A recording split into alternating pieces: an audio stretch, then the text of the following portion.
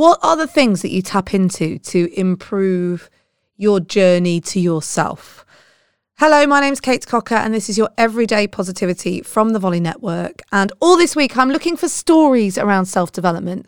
I am assuming that you are into self-development, being a listener here of Everyday Positivity. And so I wanted to hear stories from you. What is it that made you go on that journey? What is it that you did and what impact has that had?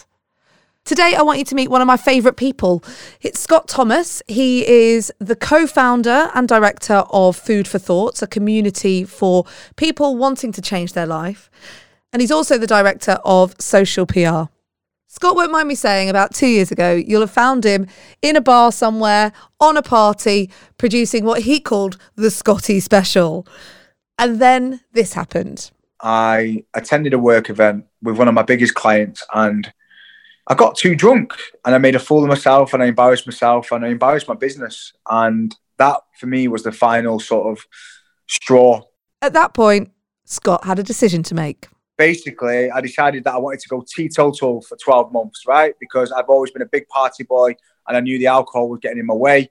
So I walked into the ocean, I picked up this pebble and I held it in my hand and I made a promise to myself that I was going to do 12 months sober. And that year, I went on to achieve things I never thought was possible. In that decision, Scott decided to give up drinking for 12 months and he started really taking himself seriously. So what are the habits that he tapped into to help himself improve? I think discipline is a big one. For me, when you're trying to achieve a goal, I always say to anyone that it starts with one decision. And that decision was for me like quitting drinking and focusing on myself and developing, but then having the discipline to stick to it. And that starts with all different routines. Like, for example, training became a non-negotiable. Like I was training at least 4 to 5 times a week. Sticking to my plan at Food for Thoughts, it becomes a non-negotiable. Scott approaches everything with an energy that is peerless.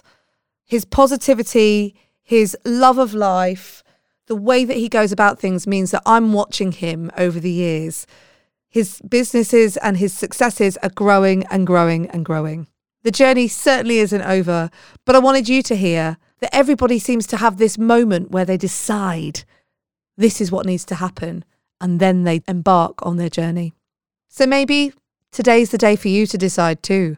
Maybe there's something that's been really bugging you, and it's time to take it seriously, and it's time to move forward. You have 100% got this, and I'll be back tomorrow with another episode of Everyday Positivity. I can't wait to see you then. Have a great day.